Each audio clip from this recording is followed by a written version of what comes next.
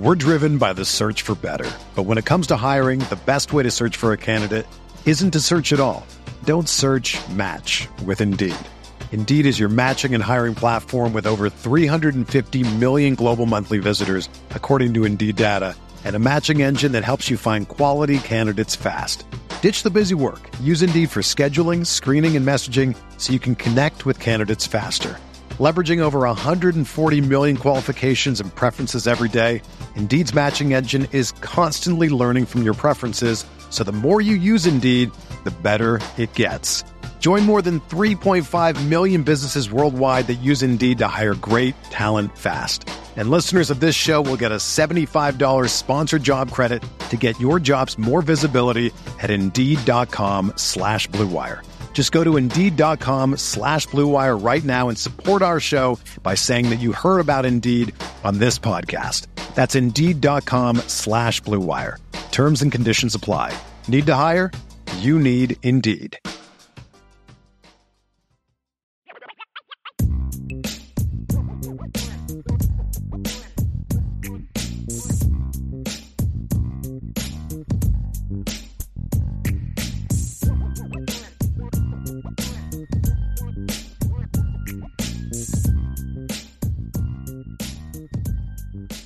All right, Sean, let's move into some of these questions because we have a lot of them. I think we just got a super chat. So let's get the super chat first. Super chat from Kiko Galante. Is that Lilo. what that looks like? Oh, is that Lilo? Oh, it's Lilo. I'm sorry, Lilo. Lilo Galante. Thank you for the super chat. It says, you guys think Notre Dame will start building a relationship with Bryce Underwood, 5-star quarterback out of Belleville, Michigan, and 5-star Losi Epinesa, who I know is the younger brother of AJ Epinesa that played in Iowa, defensive lineman out of Illinois. I know he's a very highly rated player in the 2025 class as well, Sean. So, Lilo, I will say this about the Bryce Underwood thing. Notre Dame offered Bryce very early, right? And I think that they will definitely make a run at it. I think it's going to be a hard pull, to be completely transparent. But I think that right now, the Notre Dame, who's the future coach of the quarterbacks, right, is a very important layer to this conversation right now. So once Notre Dame figures out their offensive coordinator hire and who's going to be leading the quarterback pack, I do think that they'll start building relationships with guys like Bryce Underwood. He's not the only player in the class. I mean, there is a lot of talented 2025 quarterbacks right now. I mean, just looking at the list, Notre Dame has already offered Bryce Underwood. They've offered Ryan Montgomery, who's the younger brother of Luke Montgomery, going to Ohio State. They've also offered Antoine Hill out of the state of Georgia. So they've offered a couple of quarterbacks in the class. So I do anticipate them making, a run at Bryce Underwood. Do I think that they'll necessarily land Bryce? I wouldn't put that in a betting favorite for Notre Dame, but I think they'll do their due diligence once the quarterback and offensive coordinator positions have been filled. So, because you already have 2023 quarterbacks obviously done. 2024 quarterback, you already have CJ Carr in the class, so that's done. We'll see about what the next step is for 2025 because that's still going to be the main attention of the quarterback position. Sean Epinesa, he hasn't been offered by Notre Dame, so I don't know if they have. I can see him. If I could bet, he would be at junior day this year. He would be at the junior day. Because that's how it goes. The Illinois kids, they want to see him. Whether it was like Christian Benincore,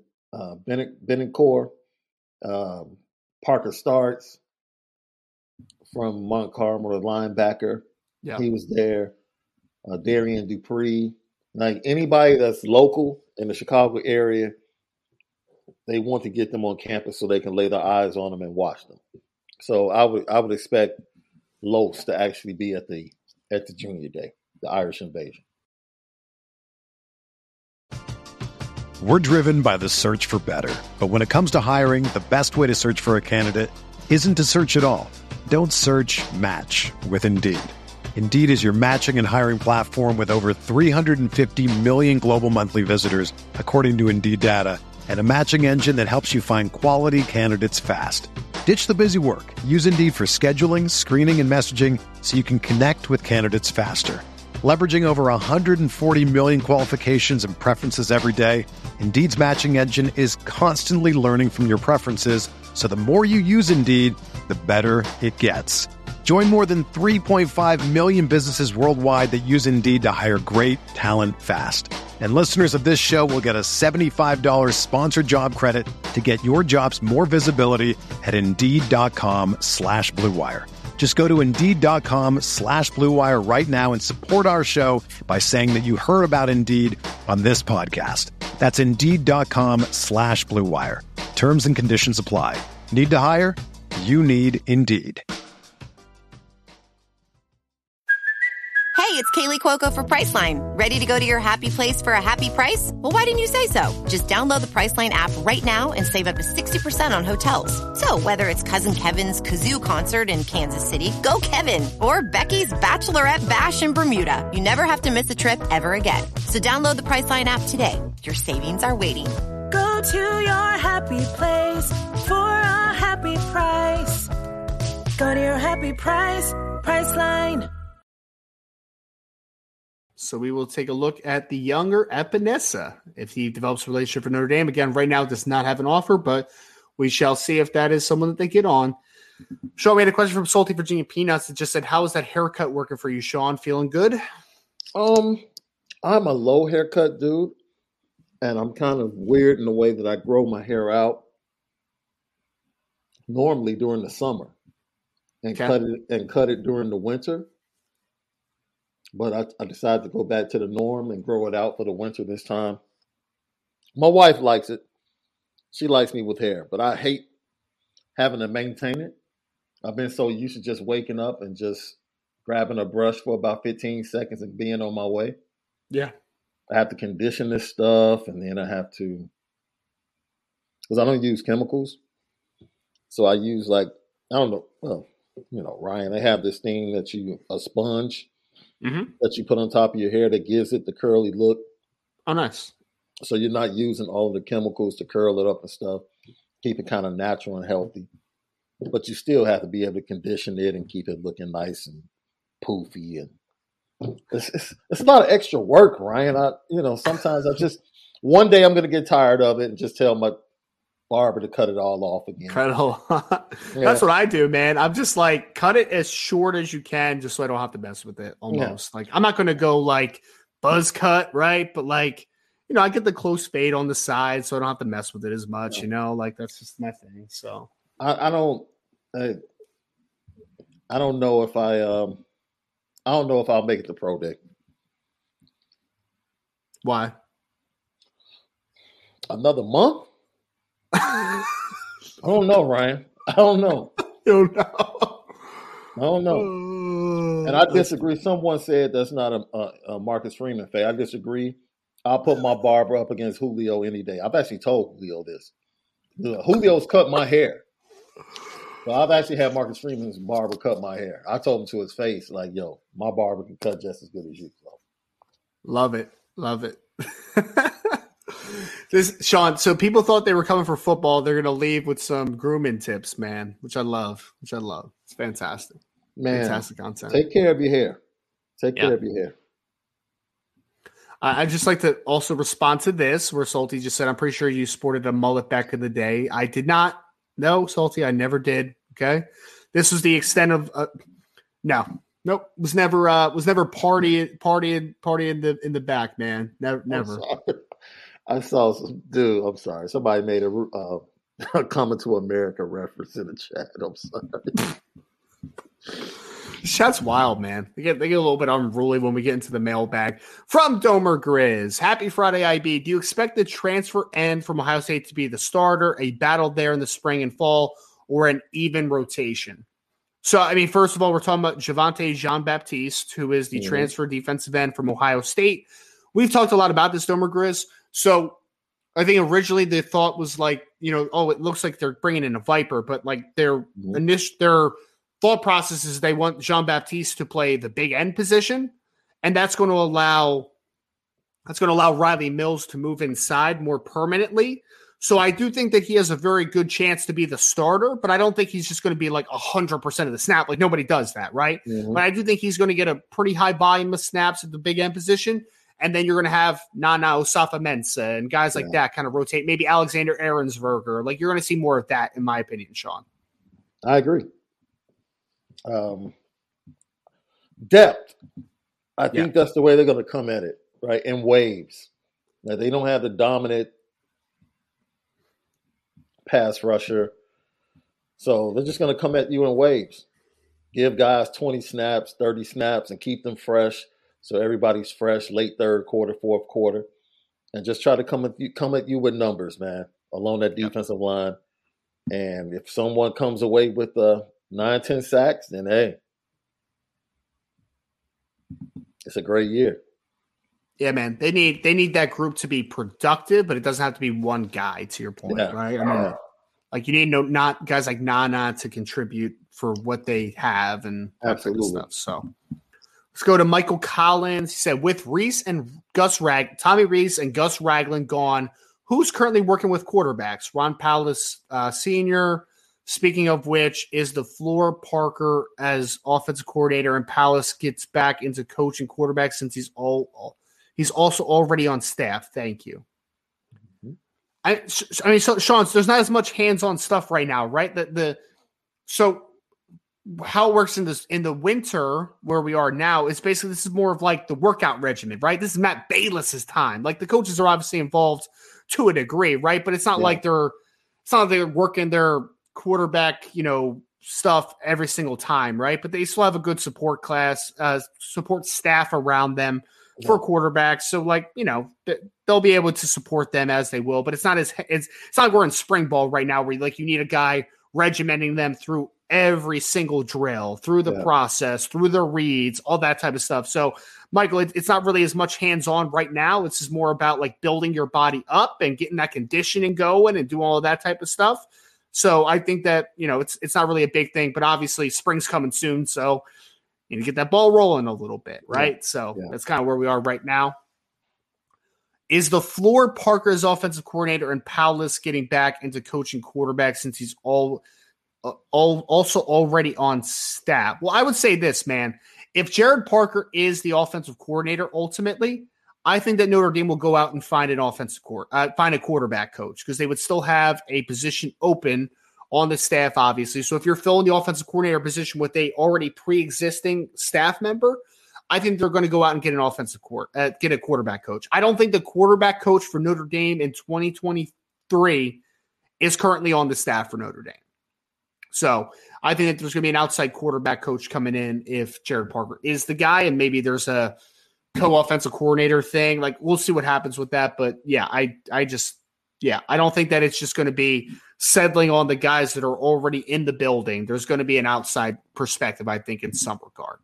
But great question, Michael. Thank you. We're going to go now to Brent Smith, who says the 2023 recruiting class appears to be loaded with injuries.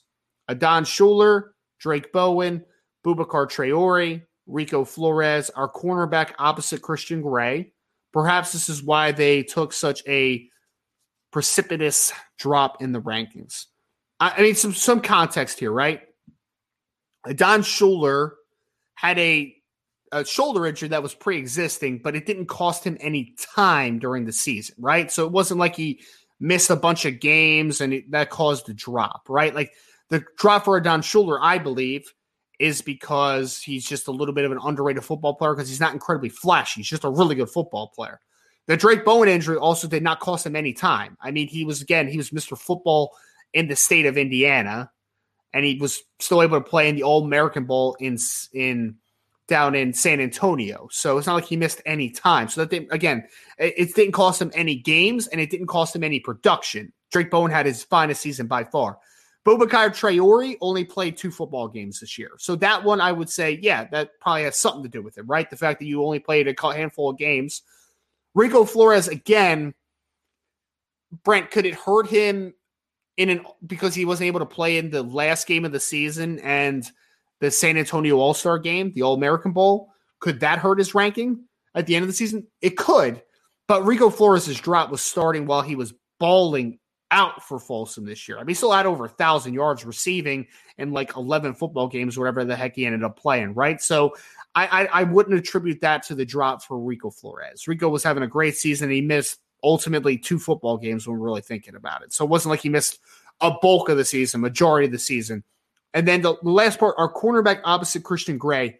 Are we talking about Micah Bell? Because Micah Bell didn't miss any time this year.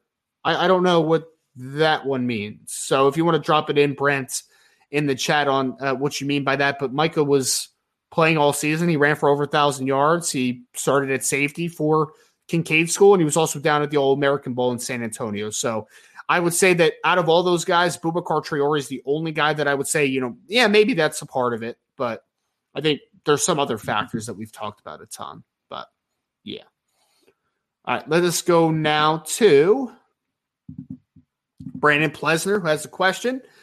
Thank you, Brandon, for the question. Can Notre Dame just get one elite safety this cycle, someone like a Ty Singleton or DeMello or Ricardo Jones, then add 2 more solid guys like Bronte Johnson, Kingston Lopa, DeJuan Lane, Davis Andrews, Kennedy Urlacher, and or Jalen McLean? So, I mean, Brandon, I'm trying to think of the best way to put this. So, I don't think that the staff's perception is that a couple of those guys that you have in the solid list are just solid football players. I think a couple of those guys are clear takes for Notre Dame if they wanted to come. Just kind of start the conversation.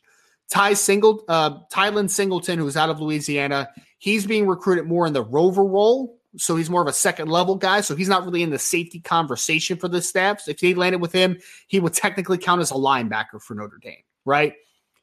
I believe that if you get a DeMello Jones or a Ricardo Jones, and you get to pair that with a Bronte Johnson and somebody else on that list, yeah, that would be a great list. I mean, if you got a group of safeties this year that was DeMello Jones and then Bronte Johnson and Jalen McLean, for instance, that is a home run safety class, in my opinion. That's home run. I think that is a fantastic safety group. So would that be, that would be one of the better safety groups I think Notre Dame's gotten in a few times. I mean, a little bit of time, man. I mean, so I think that would be a very ideal situation if that happens. But I just wanted to say again, like, I don't think that the staff views Bronte Johnson as like just a solid player, just to my point, right? We don't know. Kingston Lopa just got offered. We'll see what that one. Andrews just got offered, or Lacker just got offered. But again, like they're prioritizing Jalen McLean. They are prioritizing, DeJuan Lane. So I think that they view those guys as a little bit more than just solid football players, right? So it's kind of where we're at on that one. Great question, though, Brandon, as always. Appreciate you. Going to go to FR David Penny, mailbag. There seems to be a lot of offers out to defensive line players right now. Is this a reflection of where the staff believes they are with players already on the board or just due diligence? So this is obviously talking about guys that have been offered. I'm going to pull up the offer list real quick. So there have been a lot of defensive linemen that have been offered, David, to your points, right? So you talk about guys, and I'm pulling them up right now, all of the names, because there have been a lot of guys. So like Malachi Williams out of Pennsylvania just got offered. Cole Mullins got offered a couple weeks ago out of the state of Georgia. You've had Kellen Lindstrom offered pretty recently out of Missouri. You've also gotten Joseph Jonah Ajanjay out of Texas that was offered as well. And then they just offered Cameron Clark last night out of the state of Tennessee. So I'll put it like this, man. I'll put it like this. Do I have some worries about where Notre Dame is as far as defensive line recruiting? I do. And it mostly has to do with the lack of impact that we've seen from the defensive line coach on recruiting, right? And the misses that he had in 2023. I do think, though, and this is just my opinion, Notre Dame is in a good spot with several very good defensive linemen, in my opinion, in this class. I mean, we've talked about the Smith twins. They have a commitment from Owen Wafel. They're still in a good spot with Justin Scott. I think they're in a good spot with Bryce Young, a very good spot with Bryce Young. I think they're in a good spot with TJ Lindsey if that timeline matches up. So I don't think the expansion of the board has really anything to do with them feeling like they're missing out on guys or missing on guys. I think it's more, Sean, for me, they are adding really talented players on the board and they're doing their due diligence. I do think that, right? And I understand it again because we're talking about we have some concerns over defensive line recruiting. So my impulse would honestly be, and David, I 100% agree on this, right? Well, I think we see this eye to eye, is that my initial thought from an outside perspective would be, I have concerns about the defensive line recruiting, and they're adding a bunch of offers to the board. They must be striking out. I don't necessarily think that's true. I think they're in a good spot with several guys that could make up the class. I just think it's more that they like Malachi Williams, right? Like they think that he has really impressive film and he has upside. They like these types of guys that they're able to identify and take a look at, like Cameron Clark, for instance, right? So I think it's just more due diligence, Sean. I don't know if you agree with that, but I don't think it's I honestly don't think it's just wow, we're striking out on a bunch of defensive line. We got to keep adding guys to the board. I think that they're just identifying other talented players, in my opinion, right now. I'm glad I was just saying, I'm glad they identified Malachi Williams. I know that. Yeah. I like his film. As a 25 kid here in Chicago that I expect to be at the Irish Invasion, he's in the same conference as Justin Scott. Guess who was the player of the year? It was that kid. So they're definitely expanding their board because that kid is on the 25 board. Look, I took a step back and I said, you know what? Let me give opportunity. Because, I talked about it this week just a little bit. First year was pretty awkward, to say the least, at Notre Dame under Marcus Freeman for a lot of different reasons.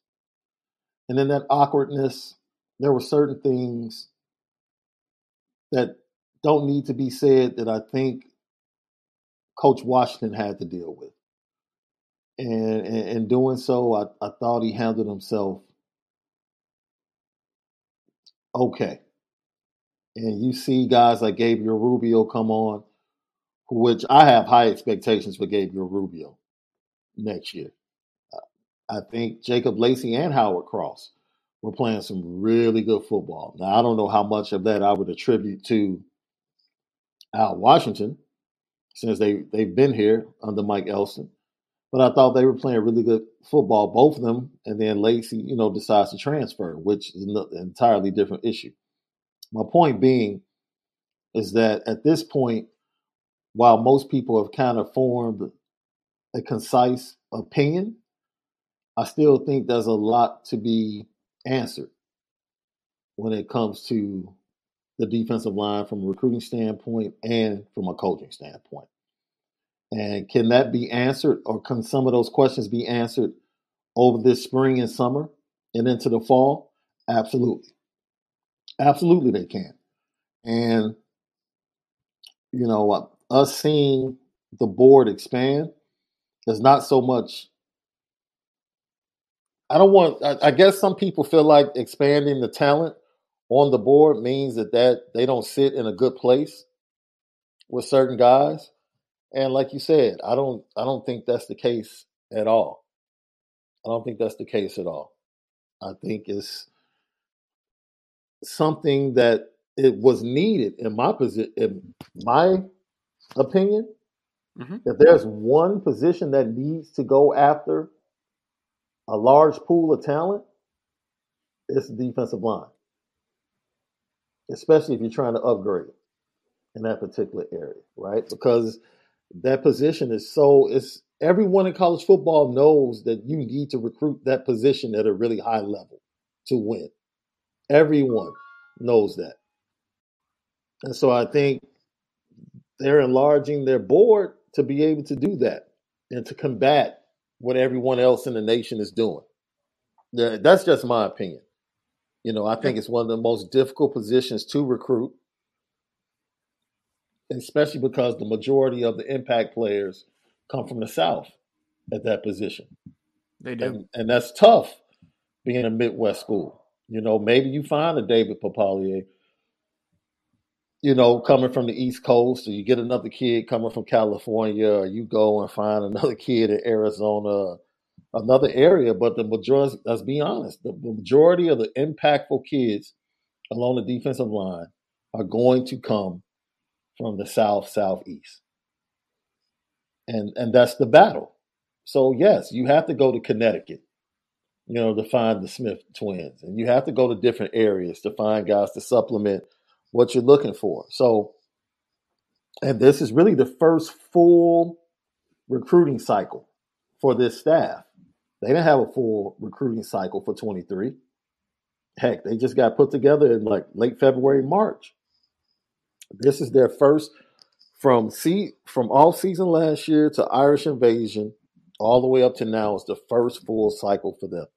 So I'm going to judge defensive line recruiting starting now. My real scrutiny is going to start now. Are there certain things I could look at 23 and say, of course. But now, this is when the real scrutiny for me starts, because I think I hear it in my head, even though you muted yourself. Front door open. Yeah. Man. But yeah, I don't think it means anything negative at all. I'm happy that he's putting in work. I'm absolutely ecstatic that Al Washington is putting in work and identifying talented players. Yeah, I mean, the Malachi Williams kid's really interesting, isn't he, Sean, out of Philly? He's a really talented player, man. He's long. He's long. With all the things you said about Philly schools, when I mentioned his name, I thought about the fact that he's from Philly. But you can't tell me that you watch his film and then you're mad because they added him to the board. I don't care. Even the kid that they just offered last night, Cameron Clark out of Tennessee, Sean, that kid's talented, man. Yeah. He's really talented. And I saw someone was like, his offer list isn't great. I'm like, you understand that he's gotten 16 offers since January, right? Literally, he didn't have any offers until January. Now he's got 16. I'm like, that kid's going to have like 40 offers before it's all said and done, man. It's just a little bit of a late riser. Like, we give some guys don't develop the same, man. All I know is that kid is 6'5", 225 and explosive. I'm like, sir. I could work with that. Yes, sir. With that. Absolutely. That's right. When you project and you see a kid at that size, you project him to come off the edge of like, what, 240, 250? Like, people have seen photos of Josh Burnham, and they're like, whoa. Yes. Sean, I saw him, I forget if it was at the Navy game or if it was at the Syracuse game. I saw Joshua Burnham just warming up, and I'm like, holy smokes, man. Wow, he got big in a hurry. Right. He's really filling out his frame, man. He did. So, yeah, people are starting to see it now in the winter. It's like, I saw that like 2 months ago. I'm like, oh, okay. All right, Josh. All right, kid. Yeah. Oh, that's funny. We had someone that I just wanted to hit this one real quick, Sean. Just Ryan Hennis said, isn't Hartman speaking right now? No, Ryan, he's not. So the media availability was for defensive newcomers today. It was originally going to be everybody, but with the offensive coordinator conversation that's happening right now, they wanted to leave the offensive newcomers out of that. So the defensive recruits in 2023 that are early enrollees, and then the transfer players, the Javonte Jean-Baptiste, Thomas Harper, and those guys, they'll be the ones that are available today. And that's smart.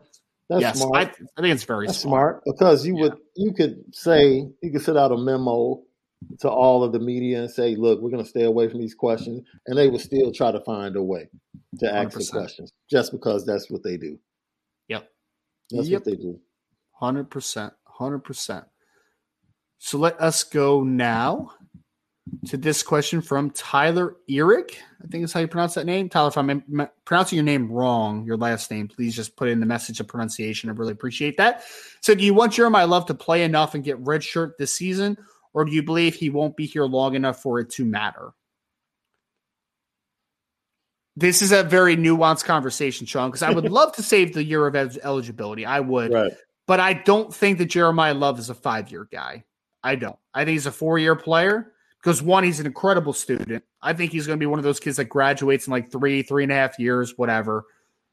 But I think that he's a 4-year player at most. And he's a running back, right? So I feel like running backs you have to have in your back of your mind, like, Are they going to stay 5 years? Probably not. That's not usually a trend that running backs take. So I would be preparing Tyler. If there was a way that I can Jeremiah Love involved in special teams as a returner, for instance, I would do it personally because I just don't think he's a 5-year guy, Sean. I just really don't. Oh, heck no. You have to get him involved, right? This is the interesting thing with this new. I think this is why this is a plum job, in my opinion. Like, look, there are going to be certain conversations with guys, interviews. I understand someone wanting to have continuity in their staff and trust in their staff and possibly wanting to bring people with them to Notre Dame. That's fine and dandy. And if that ends up being, a little bit of an issue for certain guys, and so be it. But at the end of the day, this is a plum job. You're walking into a situation where you might not have Michael Mayer, but you have a lot of diversity in the weapons that you do have in the backfield, at tight end, and also at wide receiver.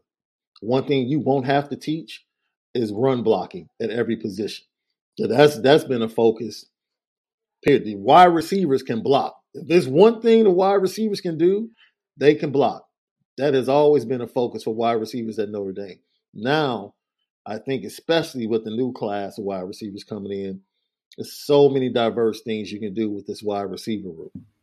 Absolutely. Yeah. And one of the things going back and watching the games from last year, which is something we've done on Lucky Lefty podcast to project to 2023, they really believe in Lorenzo Styles, bro.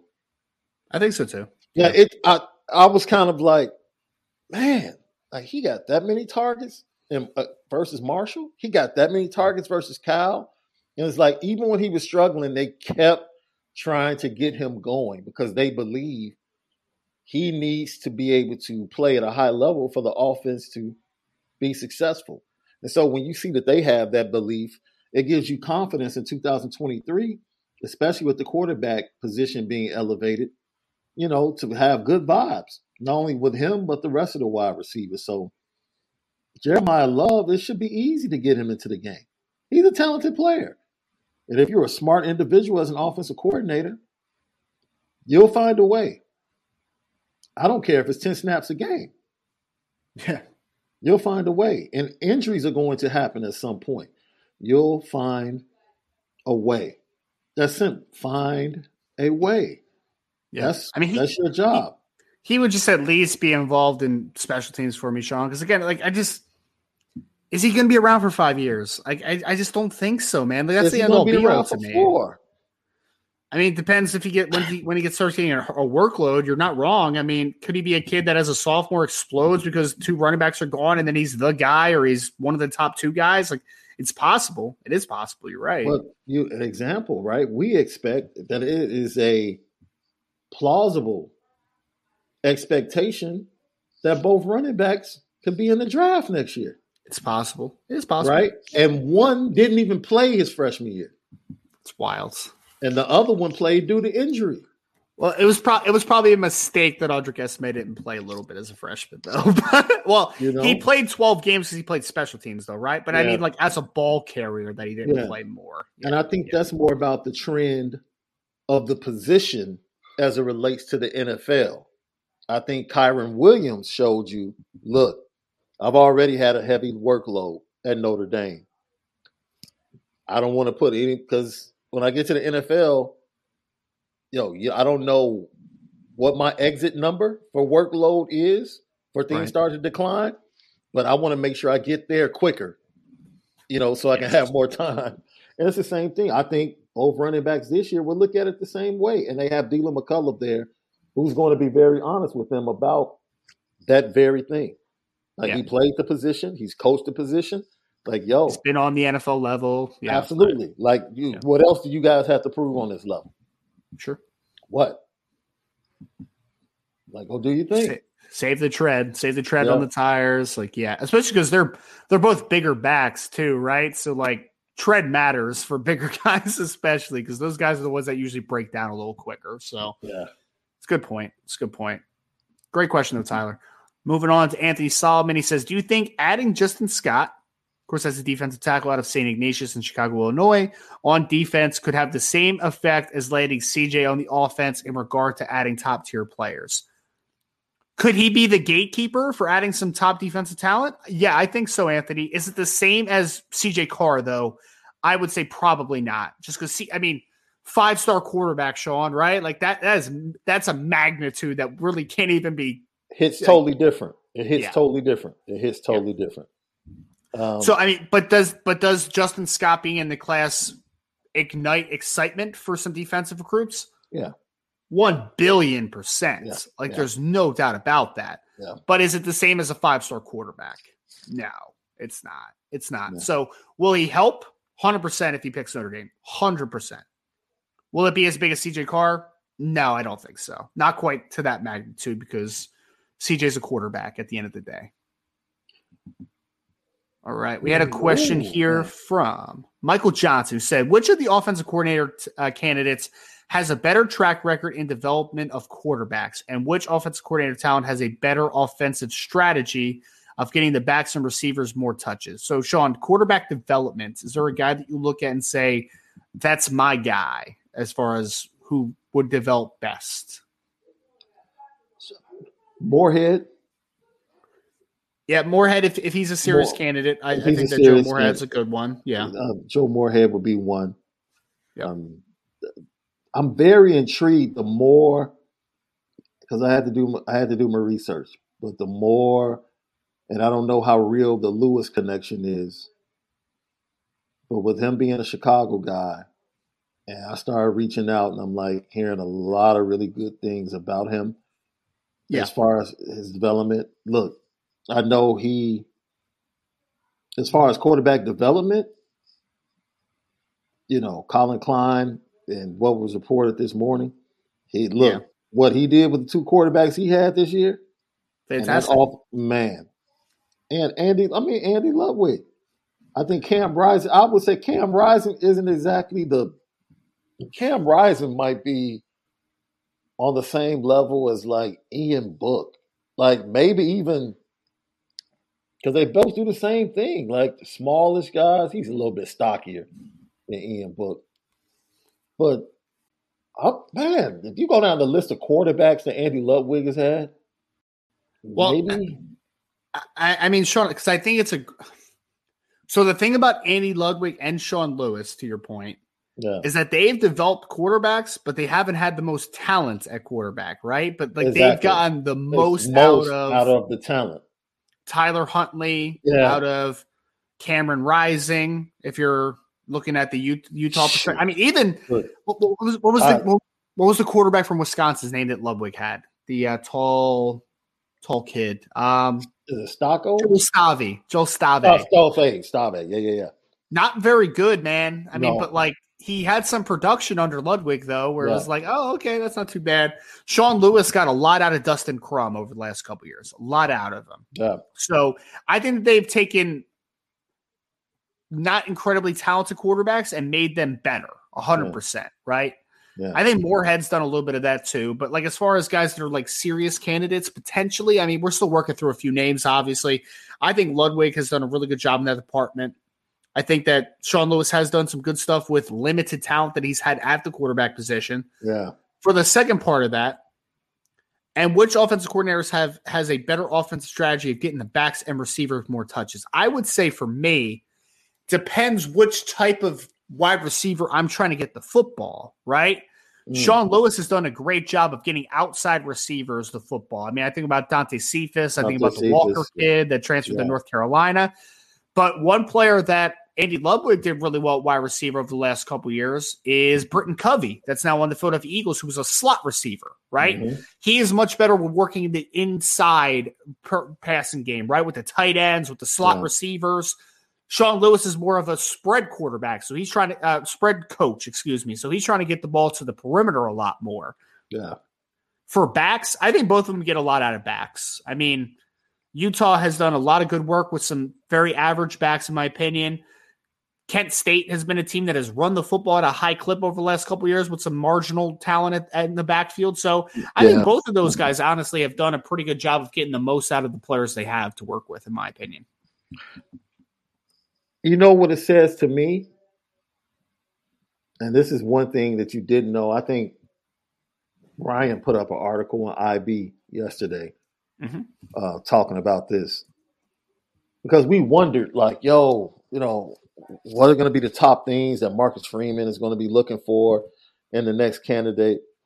And I think immediately you think about 2024 and beyond. Like, I don't even think the interview process is about 2023. It is, but it's really not, right? Because if quarterback development is important, that's not about Sam Hartman. That's about Tyler. That's about Kenny Minchey, and that's about CJ Carr.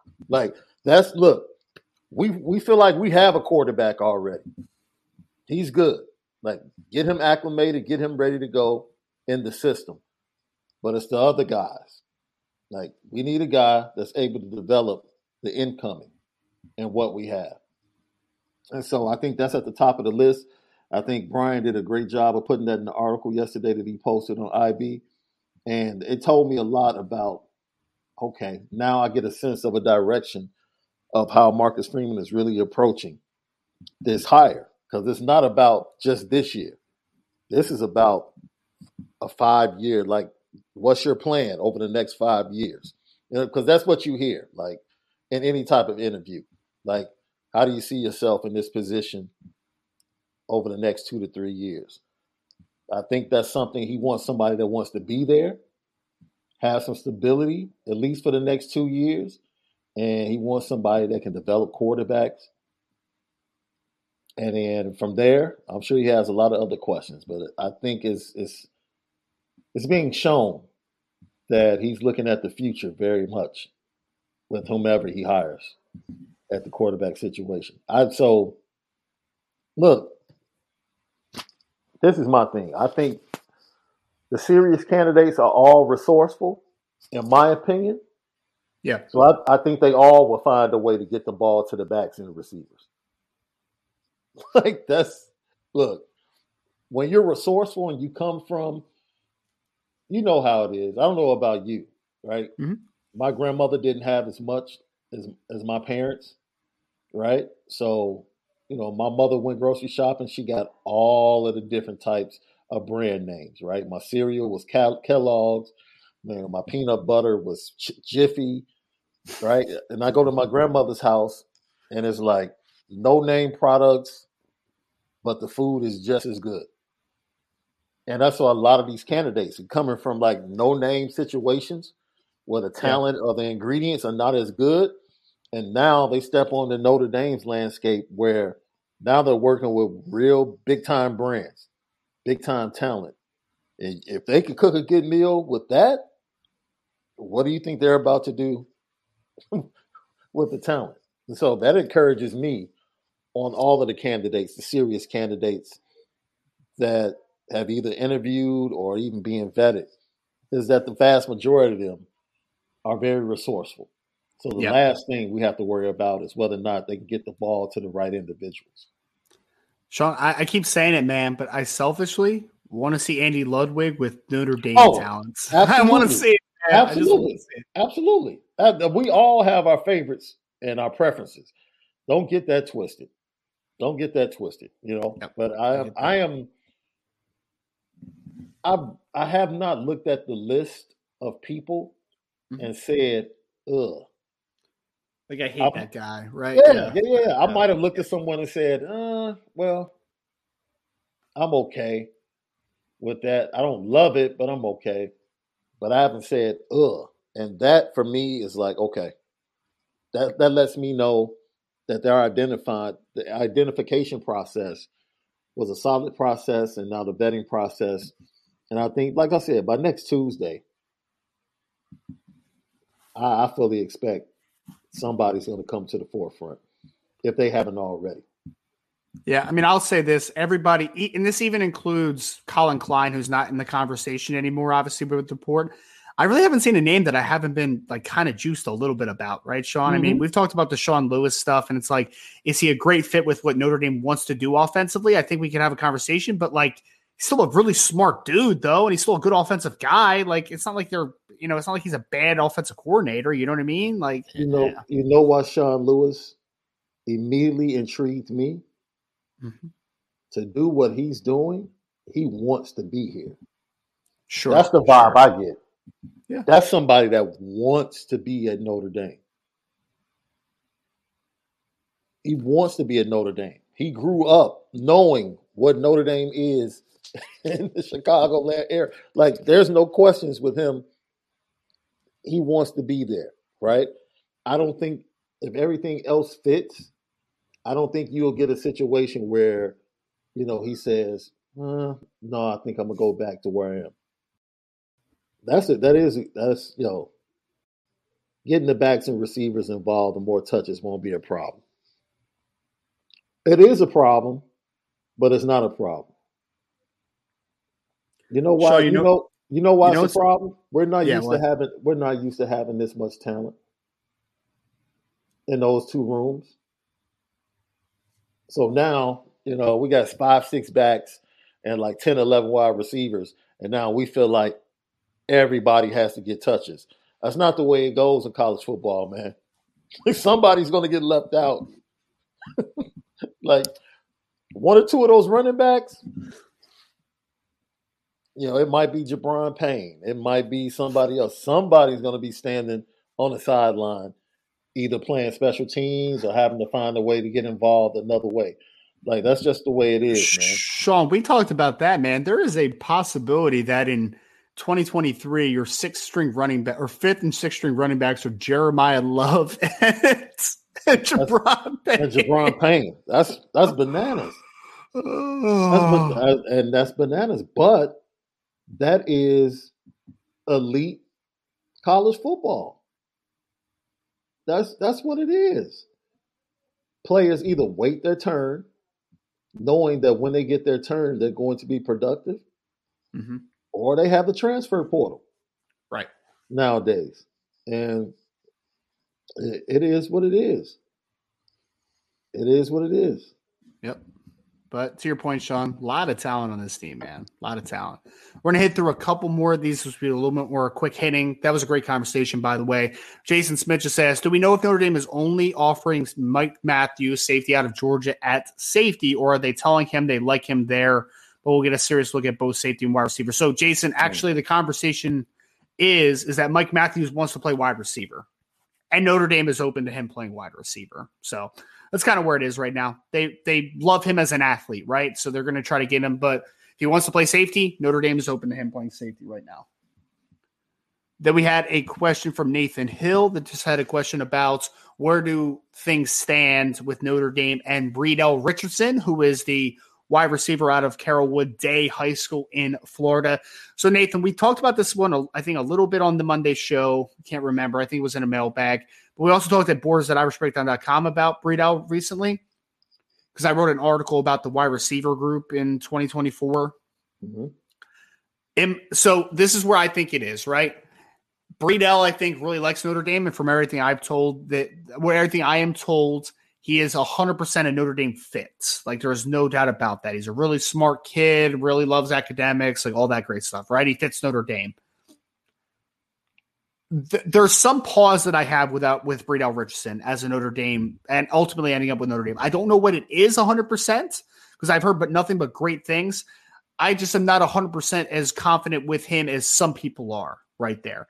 But on that message board post, Brian Smith, who lives down in Florida, who knows Bredell Richardson very well, keeps assuring me that, like, I think Notre Dame has a legit chance here. I think they have a legit chance here. So I think getting him on campus again is going to be big. He's been on campus before at Notre Dame, but I think getting him back would be paramount. I know he posts a lot about Notre Dame on social media, but, like, again, social media stuff I don't really buy into as much. But I do think that he is a key target in the wide receiver group for Notre Dame in 2024, and we'll see what works out. I'm just not as confident, I think, as some people are with that one, but we shall see. Yeah. Sean, interesting conversation here from Carl Bremer. Since we're talking cornerbacks today, who is the best cornerback of all time? Darrelle Revis or Deion Sanders, Sean? Who's the best cornerback of all time? You can open it to somebody else besides those two, by the way. Oh, first of all, Darrelle Revis, I don't know if you had an opportunity. I did. The Hall of Fame video? Talk about the Hall of Fame video? No. Okay. Chad Johnson sat down with Shannon Sharpe, and he talked about that run. I forget the year it was, but it was this run of like 7 straight weeks where Darrelle Revis faced like the top wide receivers in the NFL and basically shut all of them down. He was like, dude, I don't think you'll ever see another run like that ever. But he talked about Darrelle Revis just being like this ultimate technician where he wasn't elite really at anything, but he was just really good at everything, and like anticipation, strength, patience as a defensive back. He said he never went for the first move. Like, I don't care what you tried, he never went for it. And then Deion Sanders was just dominant physically. He could do what he wanted to. He could play off coverage, bump and run. He could just let you get about 5 to 10 yards on him, and he just had that recovery speed, which was just like, all right, man, just toying with dudes. Yeah.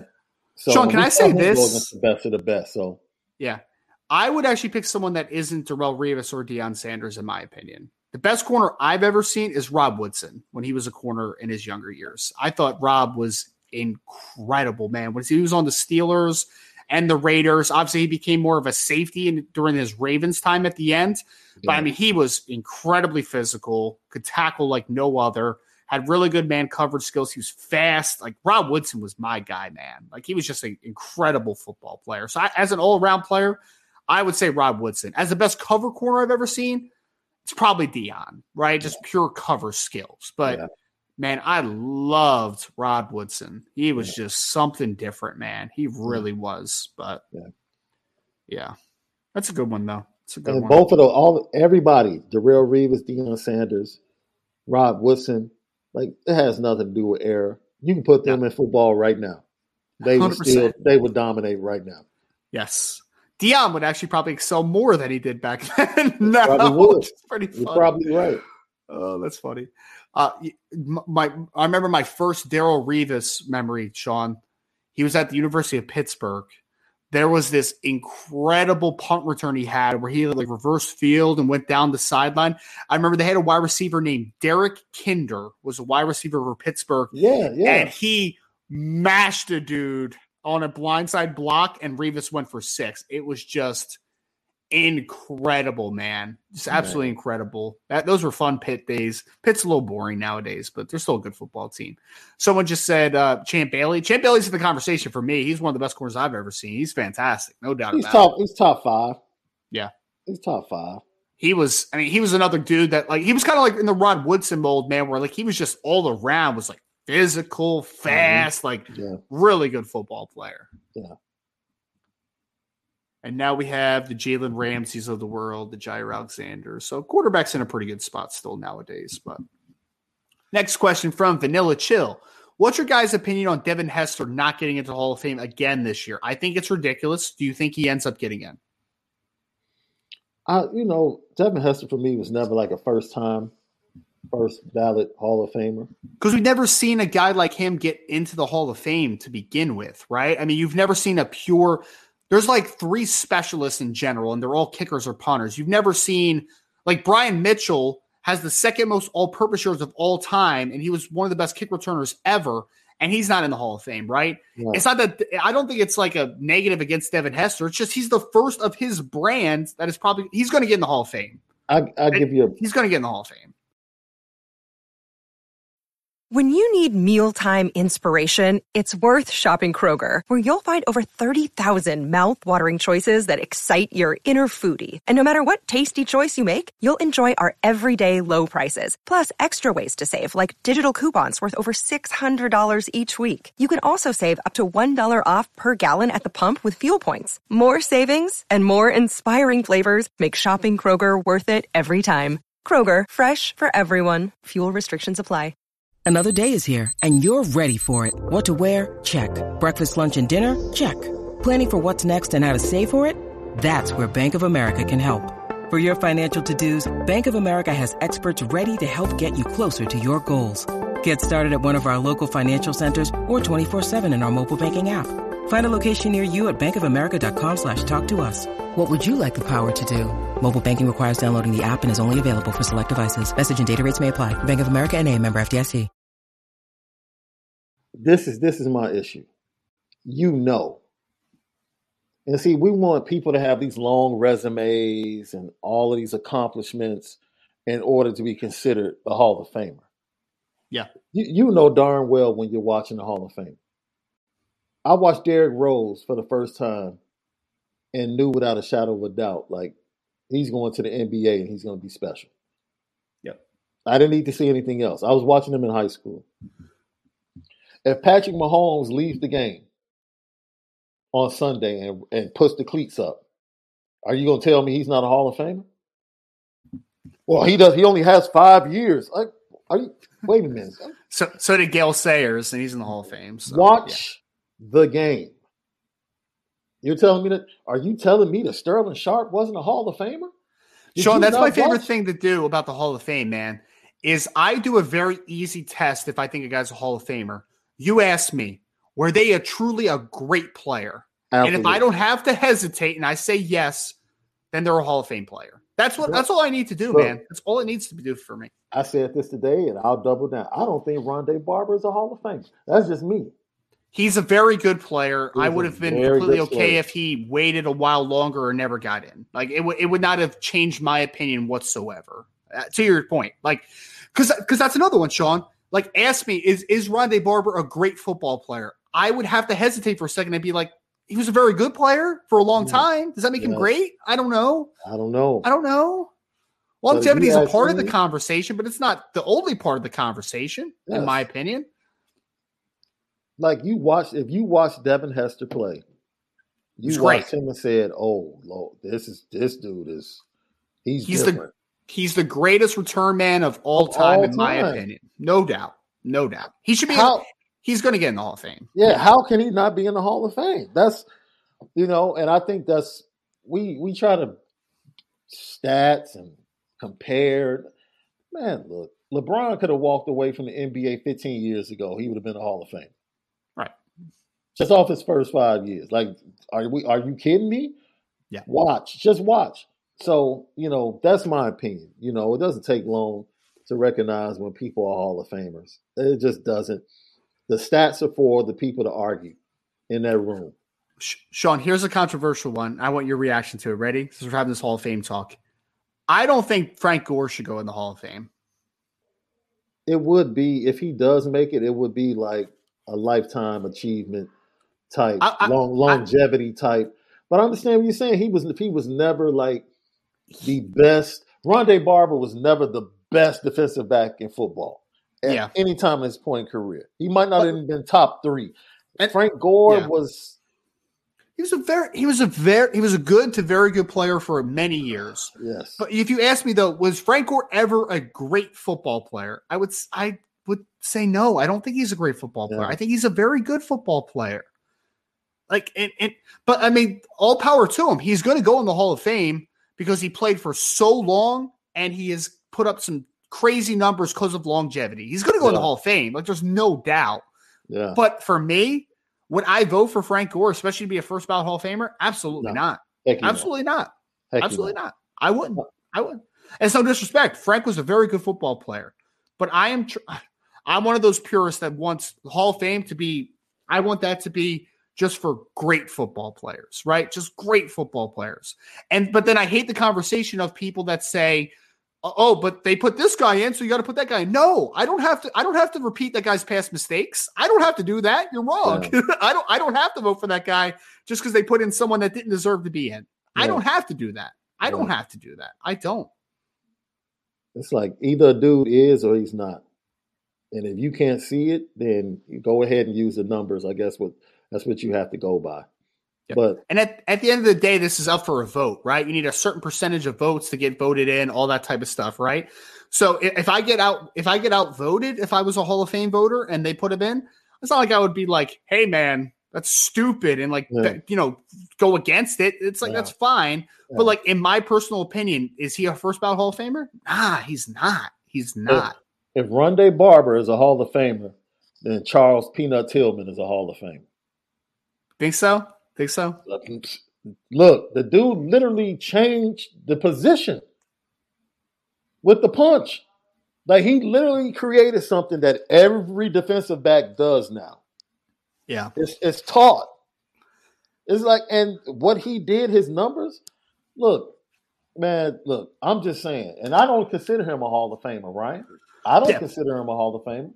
But if we're going to start opening the door to guys like that, you telling me Rondé Barber was a better player than Sterling Sharpe? No. Sterling Sharpe should be in the Hall of Fame. Sterling Sharpe should definitely be in the Hall of Fame. There's no doubt. Sterling was incredible for the neck injury, man. Incredible player. I feel like wide receiver. He was the only wide receiver during Jerry Rice's reign that made it a debate on who was the best in the league. Yep. The only one. I'm talking about at Jerry Rice's peak. He's the only guy that came into the game and made it a debate who was the best. And I mean, I love this conversation, man, but like I hear people on like ESPN and like other programs all the time that start talking about players. And Sean, they always bring it up too. They like talk about these guys and they're like, oh, that guy's a future Hall of Famer. I'm like, no, he's not, man. Like, why are we making everybody a future Hall of Famer? Can we just let great players stay Hall of Famers, man? Like, I forget who I was listening to the other day and they're like, oh, that guy's a future Hall of Famer. I'm like, what has he done that he's a future Hall of Famer, man? Like, can we stop? At least have, I'm not saying you have to have 10 years of accomplishments. Right. But okay, after 4 or 5 years, you should have something to point to say, okay. Okay. Yeah. That's, because everybody can have potential. Yep. Heck, I think Trevor Lawrence has Hall of Fame potential. I think Josh Allen has Hall of Fame potential. Oh, no doubt. No doubt. Yep. I don't know if they're going to end up there, but hey. Yeah. And I mean, but back to the original question, like, again, it's this test to me, right? It's a test. You asked me, was Devin Hester a great player? The answer is yes. Yes. Yeah. So he should be in the Hall of Fame, in my opinion, for sure. The first time he took the field in college, he took one back. The first time he took the field in an NFL, he took one back. Yep. He opened up the Super Bowl with a touchdown. Like, the dude just. But I will say this, though, because and I'm going to answer 99 Problems here question because it's a good talking point. For me, like, I understand the Devin Hester thing with the Hall of Fame and why they're not putting him in yet, Sean, though. I will say this to cut them some slack. You've never seen a player like that it deserves to be in the Hall of Fame, right? Like, they haven't. It's not like they're putting in a bunch of return men in, and then it's just like, why have you put Devin Hester in? You put this guy in, right? Like, that hasn't happened, right? So, yeah. So, I don't know. We had 99 Problems off of this question, Sean, that just said, isn't lifetime achievement something impressive as well? If a guy like Terrell Davis gets hurt but was unreal when healthy, that's one thing, but sustained success is rare too. Not arguing against that thought. Right? I mean, because 99 Problems, I honestly was in awe a couple years ago, still watching Frank Gore run the football. I'm like, how the heck has he done that, man? That's wild. He has gained ultimate respect for me because I understand how physical of a game football is and how running backs do not usually last that long. But for me personally, that is more just a respect thing, right? Like, I respect that. That's awesome. But he's still not a great player in my book, so I'm not putting him in the Hall of Fame, right? Like, that's just that's the core for me, is that I need to be able to say that you were a great football player. If you're not, I can't put you in the Hall of Fame. I just can't. That's just to put that respect. The reason he's so respected, if you go talk to, I know people that were on the depth chart at Miami with him. He had 2 knee injuries in college. Yes. And then he never got hurt, really. It's wild. He was the fastest running back at Miami. Yeah. On the depth chart, and had 2 injuries and came back. He had to change his entire running style. Like this, there's a lot to respect about Frank Gore. Oh, no doubt. Frank Gore's unreal. He's an unreal athlete, right? Like, he's unreal. Yeah, I've heard Portis, I've heard McGahee, all of them flat out say, when we were there, Frank was the best. All of them said Frank was the best. So, and he ended up having the better NFL career with the injuries. So, tip of the cap to him. Yeah. On what he was able to do. Absolutely. Tip of the cap. I wouldn't be mad. Like, I wouldn't be mad. No, I mean, I would be like, okay. Yeah. I mean, to your point, Sean, I would be like, that's awesome for Frank Gore. Congratulations, right? I'm not like I'm not gonna send an appeal to NFL and be like, hey man, how could you put him in the Hall of Fame? That's ridiculous. Like, I'd be happy for him. It's just for me personally, I would not be voting for him. That's just all it is. Yeah. So there's been a couple guys I've gotten Hall of Fame where I'm just like, I don't know if I would have put him in the Hall of Fame, but like, great for them. That's awesome. Right. That's awesome. Like Zach Thomas is one that would have been extremely borderline for me, right? But seeing him cry and how much it meant to him, that's awesome, man. I'm so happy for Zach Thomas. That's fantastic. Doesn't mean I would vote for him though. Like, it's just all right, let's go. That was a great conversation though, man. I love those questions. Not any problems. That was a great follow-up too, man. Really appreciated that. Jason Smith said, mailbag, if you could handpick next cornerback, who is it? So the third cornerback in the class, Sean, if you had any pick, who would the player be for you? Taylor Beasley. It's not even close. Oh, that's a lob. You just threw me a Jason Smith. Threw him a note. You just threw me an That's putting that down. Jason, you're the man. You're the man. You threw him a quick one. I mean, honestly, the answer would be the same for me. I would have a nice little conversation between Aaron Scott and Caleb Beasley, though. Like, I think that you can have a conversation between back and forth, but I do prefer Caleb Beasley slightly. I do. So you go ahead and talk to yourself. I'll talk to myself. And I'll wait for you to come back with the same answer. My favorite thing is when I talk to myself when I'm actually trying to talk to my wife, but she ignores me, so then I end up talking to myself. So I'm used to it, man. Touche. All right, next question. This is a great mailbag, man. Irish Blood, it says, thoughts on Texas and Oklahoma paying $100 million to leave for the SEC in 2024, Sean? Kudos to the Big 12 for forcing their hand and walking away from the table a month ago. They did force their hands, man. Yeah, they tried to force it. Originally, they were supposed to leave in 25. That was the agreement. With everything that's going on with expansion, Texas and Oklahoma are trying to get into the SEC a little bit earlier, and to get some of that new revenue from the TV deal. They knew what they were trying to do, and the Big 12 was like, no, you're not about to play us. $100 million. They were trying to get away. I think originally they were trying to pay $60 million. Good for the Big 12 for standing up to them. Like, if you want to leave that bad, cut the check. $100 million is a lot to get your butt kicked, man. That's all I have to say about it. You want to leave? I mean, you got the Longhorn Network. You can pay it. Yeah. I mean, honestly, though, Sean, it's a great point, though. I mean, Big 12 has to be a little bit – I mean, again, you're losing two big brands, so it's not great for the long term, but, like, you shouldn't just, like, sit to the side and be like, go ahead, guys, you can leave. Like, no. Like, if you want to leave early, we need to be compensated for this, right? Like, absolutely. 100%. I think we're on the same page there. But again, $100 million is a big paycheck to pay to get your ass beat a little bit in the SEC next year, but we'll see. Salty Virginia Peanut said Notre Dame offered defensive end Cameron Clark, who thanked Coach Washington. It seems Washington recruiting activity has stepped up a bit. Is that your impression? I don't think I never really had any pushback on Coach Washington from his activity of evaluating players and identifying players, Sean. My quarrels with Coach Washington has more been the elite players. Can you stay on them and convince them, right? I mean, that's when you lost Keon Keeley in last year's class, right? And again, it's not fully on Coach Washington. That was going to be hard to keep him in the class. But we talked about Justin Scott a lot, right? Why are you not calling him more often? So, I mean, for me, Salty, it's not so much that I had questions of like, is Al Washington talking to this amount of kids, right? It's more about, can we prioritize the more important kids a little bit more?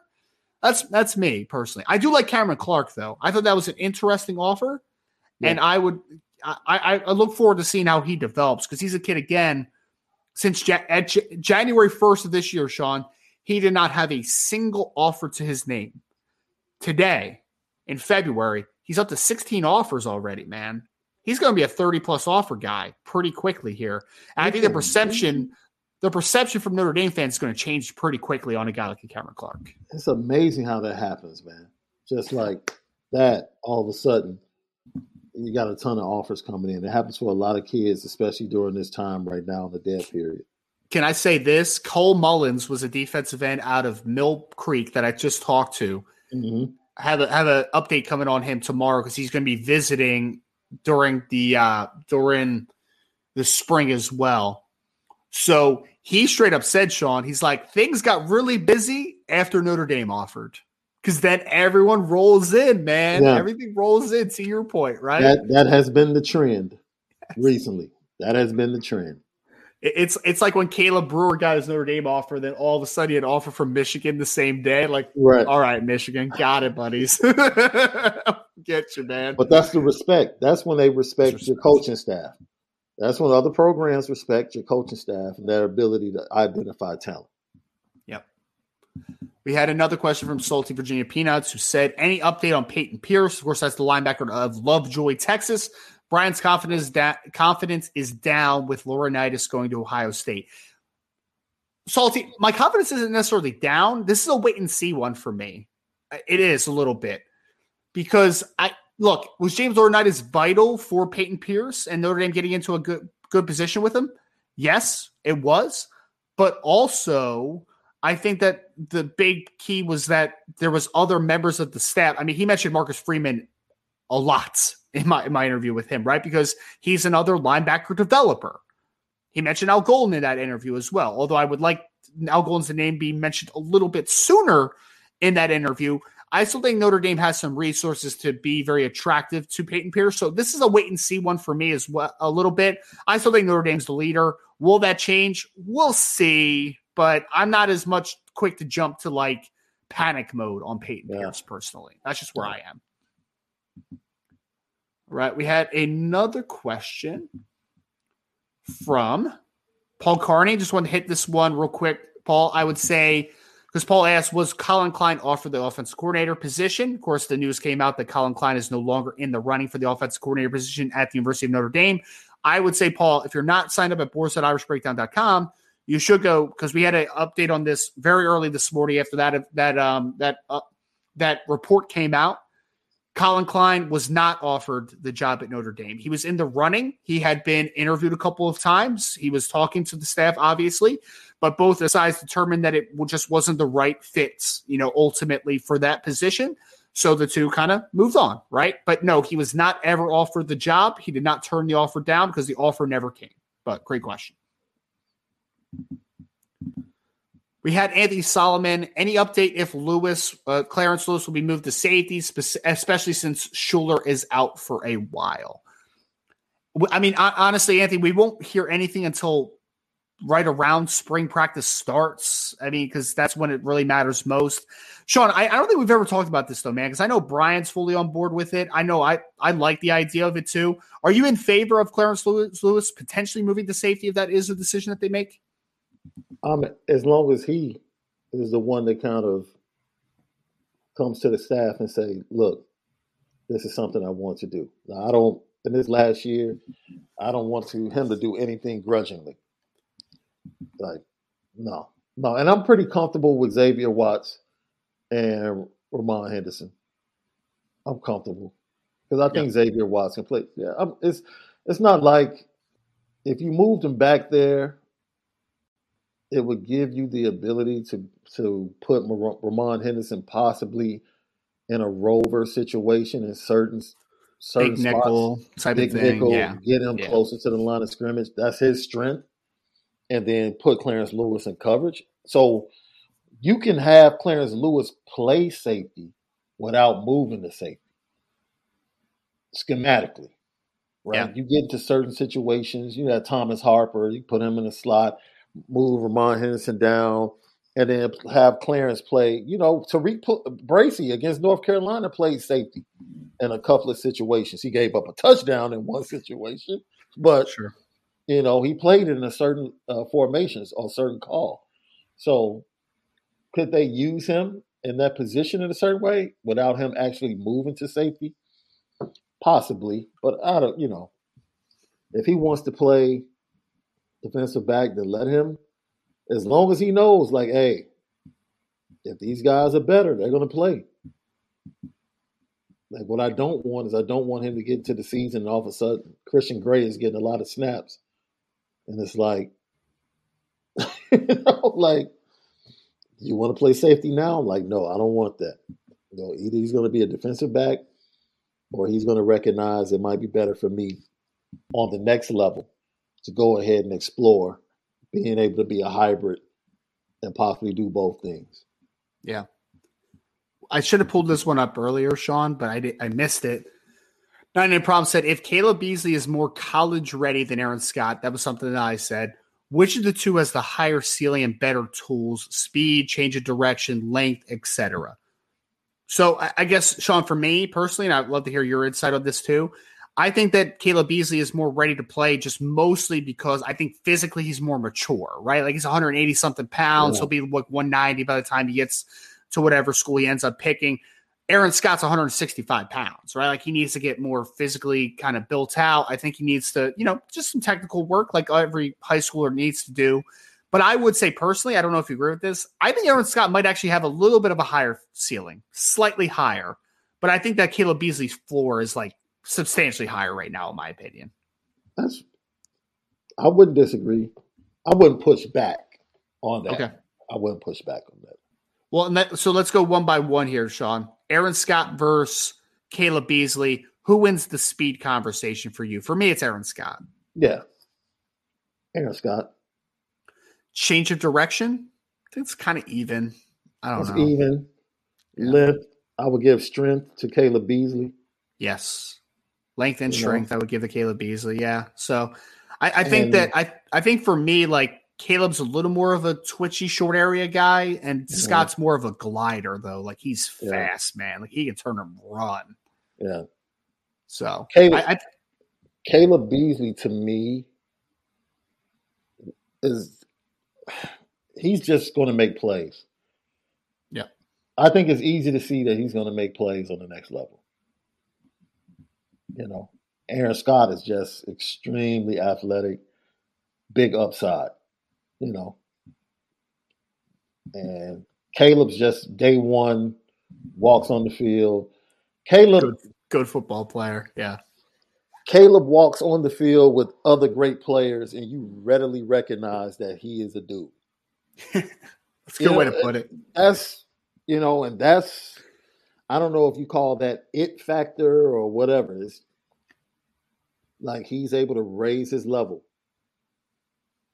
in the biggest moments. So I think that will come through in his play. Yeah, but I ultimately don't think there's really a wrong answer to the upside conversation. Both those guys are very talented. Yeah. That from Ben Plesner, who said, Ryan, thoughts on Tyrion Nichols from Ohio as well? Not necessarily in the same league as Scott, Mitchell, and Beasley, but curious your thoughts.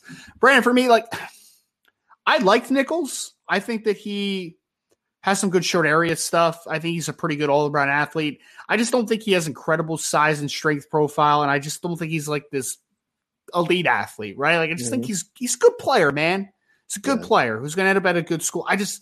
I don't think he's quite Notre Dame to me personally. I just don't. Like, I think of him as what was the safety last year that Notre Dame looked at for a little bit? Jair Hill, right? Sean was the Illinois kid. Oh, hey, was the safety? I'll be honest. Me personally, yeah, I think that was a big mistake. Yo, that kid. He's gonna be a player at Michigan. He ended up in Michigan, right? Yeah. I'll leave it at that. He's gonna be a player at Michigan. All right, well, he's gonna be a player at Michigan. Sean's going to bat for him, man. That's all I'm saying. That's all I'm saying. All right, maybe it wasn't the best example on my part then. No. I don't think he. And I'm not sitting up here saying he's better than Adon Schuler or anything like that. Like, that dude has like Aaron Scott speed. Really? Think he's that fast? Yeah. Huh. Yeah. Interesting. Yeah. I got a chance to check out the track meet his senior year. And I'm like, okay. Okay. I'm like, okay. Okay. Because I remember talking to him, and he was like, yeah, I just don't talk. But, man, I really don't talk to Notre Dame as much anymore. Yeah. I was like, they just kind of faded on him. And Michigan kind of came in and at the last minute and really jumped on him. Yeah. To that point, it was pretty much like, oh, he's going to Illinois. That's what I thought. Yeah, he's going to go to Illinois, and Michigan came in at the last minute. But yeah, he surged like late in the season and then into his track season. Nice. Well, hopefully he ends up being a good player. Maybe I'm underrating him a little bit.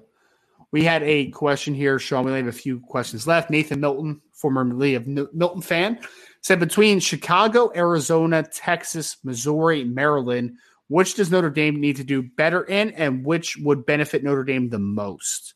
Sean, I think we should make a hierarchy list here, right? So let's go what's most important to the least important in that list, if we can. For me, if I'm starting at the top, we agree Texas is number one, right? Texas is number one for me as well. Yeah. I agree with you about Maryland. I think Maryland's number two. Yeah, I agree with you about Maryland. It's untapped talent pool, and Notre Dame needs to do better in it, in my opinion. St. Louis would be right there for me. Yeah. St. Louis and Chicago would be on the same. For me, St. Louis, Chicago, it's very similar to me. I think that's a good one because I think they need to get into Arizona more, but it's just like those other ones are a little more paramount, right? Like I would even put it like this, Sean, like Missouri, sure, but St. Louis, right? Like St. Louis and Chicago, like those two, like you need to lock those down, especially Chicago. Right. Like, I mean, I was talking to Tom Lemming like a few weeks ago, man, and like we were just kind of talking about it. Notre Dame should never lose a player from Chicago that they like ever. Should never lose a Chicago kid. Thank you, Tom. Thank you, Tom Lemming. Thank you. And if you don't like a kid, that's fine. But like Justin Scott, like we'll just always use Justin Scott as an example. Should get Justin Scott 10 out of 10 times if that's the guy you want, 100% of the time. Yeah. Thank you. You can go down the list: Justin Scott, Nate Marshall, Darian Dupree, Lightfoot, like whoever. Like if you want them, it shouldn't even be close. Yeah. It should be close. We had a question from Salty Virginia Peanuts said, how much interest does Notre Dame have in Bryce West? They had interest a lot in Bryce West, Salty. It's just they're just not going to get Bryce West. I mean, that's just kind of where it comes down to. Bryce West just isn't interested enough in Notre Dame to get him out of Buckeye country. Like that's just kind of where it is. So they did their best, man. They tried to pitch it. You know, they tried to get in with him, but I just don't think that it was received well enough by Bryce. So it's kind of where it is. Yeah, someone in the chat said Justin Scott is Illinois, right? No, Justin Scott is Chicago. It's Chicago, and then it's the rest of the state of Illinois. Like Chicago's its own state, the Chicagoland area. Just let it's Chicago and the surrounding areas, and then it's the state of Illinois. Man, you're like a Jersey guy because like I'm like there's South Jersey and there's North Jersey. There's no Central Jersey. It is. Thank you. Yeah, that's all it is. Yep, that's all it is. So Justin Scott, it's so different. You know, it's just Justin so different. Scott is Chicago. He's Chicago. Illinois can't claim him. Just Chicago. Yes, okay. And then like East St. Louis is in Illinois, but East St. Louis is basically St. Louis. Sure. It's the St. Louis talent area. That always confused me, by the way, that it's called East St. Louis. It always confused me. But yeah. It's like you're right East St. Louis, but then you have to write Illinois at the end. It's just like that's weird. That's weird. It's literally across the bridge. Like this is the easiest question of the day. Tyler Binge said Taylor ham or pork roll. It's pork roll. It's not Taylor ham. Taylor ham's not a thing. That's the North Jersey folks, man. Go ask some New Yorkers about Taylor ham. You'll get that response. But pork roll is what it is in Jersey, and the real part of Jersey, not New York, Jersey. All right, next question. 99 Problems with BK1 says, Bronte Johnson, you said as long as both sides are comfortable, do you know if that's the case or still being figured out? Seems like they need to at least know comfort level by now. Yeah, 99 Problems. I think I mentioned this a little bit earlier, but I think both sides are very comfortable where they are at the moment. Yeah, for sure. So, just have to hold the end of the bargain and do all that type of stuff. But I think that, yes, I think the fit makes total sense as of now for that marriage, if that did happen. All right, we have a next question from Robert Bishop, who said, off topic, but did you guys see that OU and Texas will leave for the SEC at the end of this upcoming season? I predicted both teams will struggle for a while. We've talked about this a little bit, Sean, but do you think that both teams are going to be in trouble, I guess, initially with that move to the SEC? I will say this. They both have the quarterback situation recruited well going into the conference. Sure. I'll take slightly, not even slightly. I'll take that back because Jackson Arnold, I hear a lot of different things. A lot of people say, oh my God, Jackson Arnold is absolutely incredible. And then I hear people say, might be a little bit overrated. He's a bit overrated. He's a good player though, but he's a little overrated. Some people might feel Arch Manning is overrated, but he's a little overrated as well. Oh, that's okay. But I guarantee you one thing about Arch Manning. Yeah, he's going to know how to play the position. You would think. I'd be willing to bet that the position of quarterback, he knows how to play it. He knows what he's looking at. He's going to know what he's looking at. I feel a little bit more comfortable with Arch than I do with Jackson Arnold. And you throw in, Mr. Mullet. Well, he cut his mullet off, so I can't call him Mr. Mullet anymore. I mean, that quarterback situation in Texas is in a little bit better shape going into the SEC, in my opinion. Yeah. And Texas has recruited well the last 2-3 years. And they have. The Texas has a lot of talent. Offensive line will be better because they threw a lot of youngsters into the fire. They got a lot of reps, so the O-line should be better. They lost a weapon though. Bijan is going to be life after Bijan Robinson. We're going to see what that's like. And they lost Roschon Johnson too, which is a good football player. So yeah, they lost a couple good backs this offseason. Bijan is the best running back to come out since at least Saquon. Maybe before, man. He might be better than Saquon, honestly. He's very good. He's a very good player. Last question of the day, Sean. Sorry, guys. I know you're the NFL draft guy. Yes. Man, I want to put Bijan Robinson next to Justin Fields so bad. Oh, what about David Montgomery and Khalil Herbert, man? Well, no, Montgomery's a free agency. He's a free agent. Okay. Yeah, Montgomery's a free agent. Khalil Herbert was one of my guys coming out, man. I thought he was a great value pick at that time. He's injury prone, though. Yeah, a little bit. Like the first 2 years, he's gotten injured. Man, look, and I know they need help on the other side of the ball, but selfishly. I was going to say, can Bijan play linebacker? Can he play? Probably could. He probably could. I'm thinking like trade back and then trade back again and pick up another first round pick and then get you 2 defenders and get Bijan somewhere up in there. It's not the worst guy. It's not the worst idea. He's going to be a difference maker early on, in my opinion. Yeah. He's fantastic, man. He is fantastic. Again, might be the best running back. He might be better than Saquon coming out of Penn State. He might be. It's a conversation. Could be. Last question of the day, Sean. 9 problems with BK1 just said, how much of a shot does Notre Dame have with Ricardo Jones, the safety out of Georgia, as of today? I know you can't really know until he visits, but just curious. 99 problems. I think they have a shot because if you ask me right this second, who is Ricardo's lead schools? The answer is there are no lead schools, right? Like, when I tell you he's put recruiting on the back burner until basketball season's over, he has put it on the back burner. Like, he has barely talked to anybody. He hasn't set up visits. He hasn't finalized anything. That's where Ricardo Jones is at right now. So I think Notre Dame has a shot. It's just about, like, when things do open up for Ricardo Jones, you need to get him on campus quick, and you need to get in with him quick. So honestly, I think they have a good shot as just about anybody. But it's about to be go time here very quickly, man. It's about to be like put up or shut up time if you really want Ricardo Jones. So that's kind of where we are, man. It's just there's about to be a mad rush for him once basketball season's over, and we shall see if Notre Dame's able to make an impact in that one. All right. So that is going to do it for the mailbag here, Sean. So I want to thank you all real quick before you go, before you log out or X out or whatever you're doing on the YouTube page. Please hit that like button, subscribe to the podcast, hit that notification bell. 5-star reviews, if you're listening to us on your favorite podcast platform, are always Very much appreciate it. We thank you all so much for that in advance. You could also go to boards.irishbreakdown.com if you want some latest intel on everything that we're diving into as far as the recruiting side of things, the offensive coordinator search. We'll have a bunch of intel moving forward here. But I want to thank you all so much again for joining us today. I am Ryan, from Sean. Thank you all so much for joining the Notre Dame Recruiting Hour, a part of the Irish Breakdown podcast.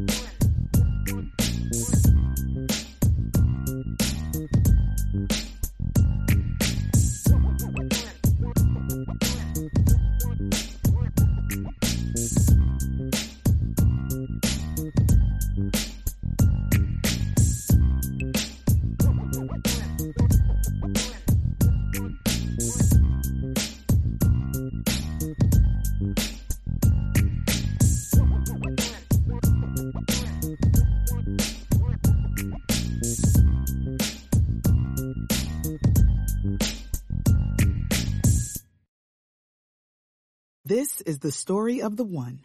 As head of maintenance at a concert hall, he knows the show must always go on. That's why he works behind the scenes, ensuring every light is working, the HVAC is humming, and his facility shines. With Grainger's supplies and solutions for every challenge he faces, plus 24/7 customer support, his venue never misses a beat. Call quickgrainger.com or just stop by. Grainger, for the ones who get it done.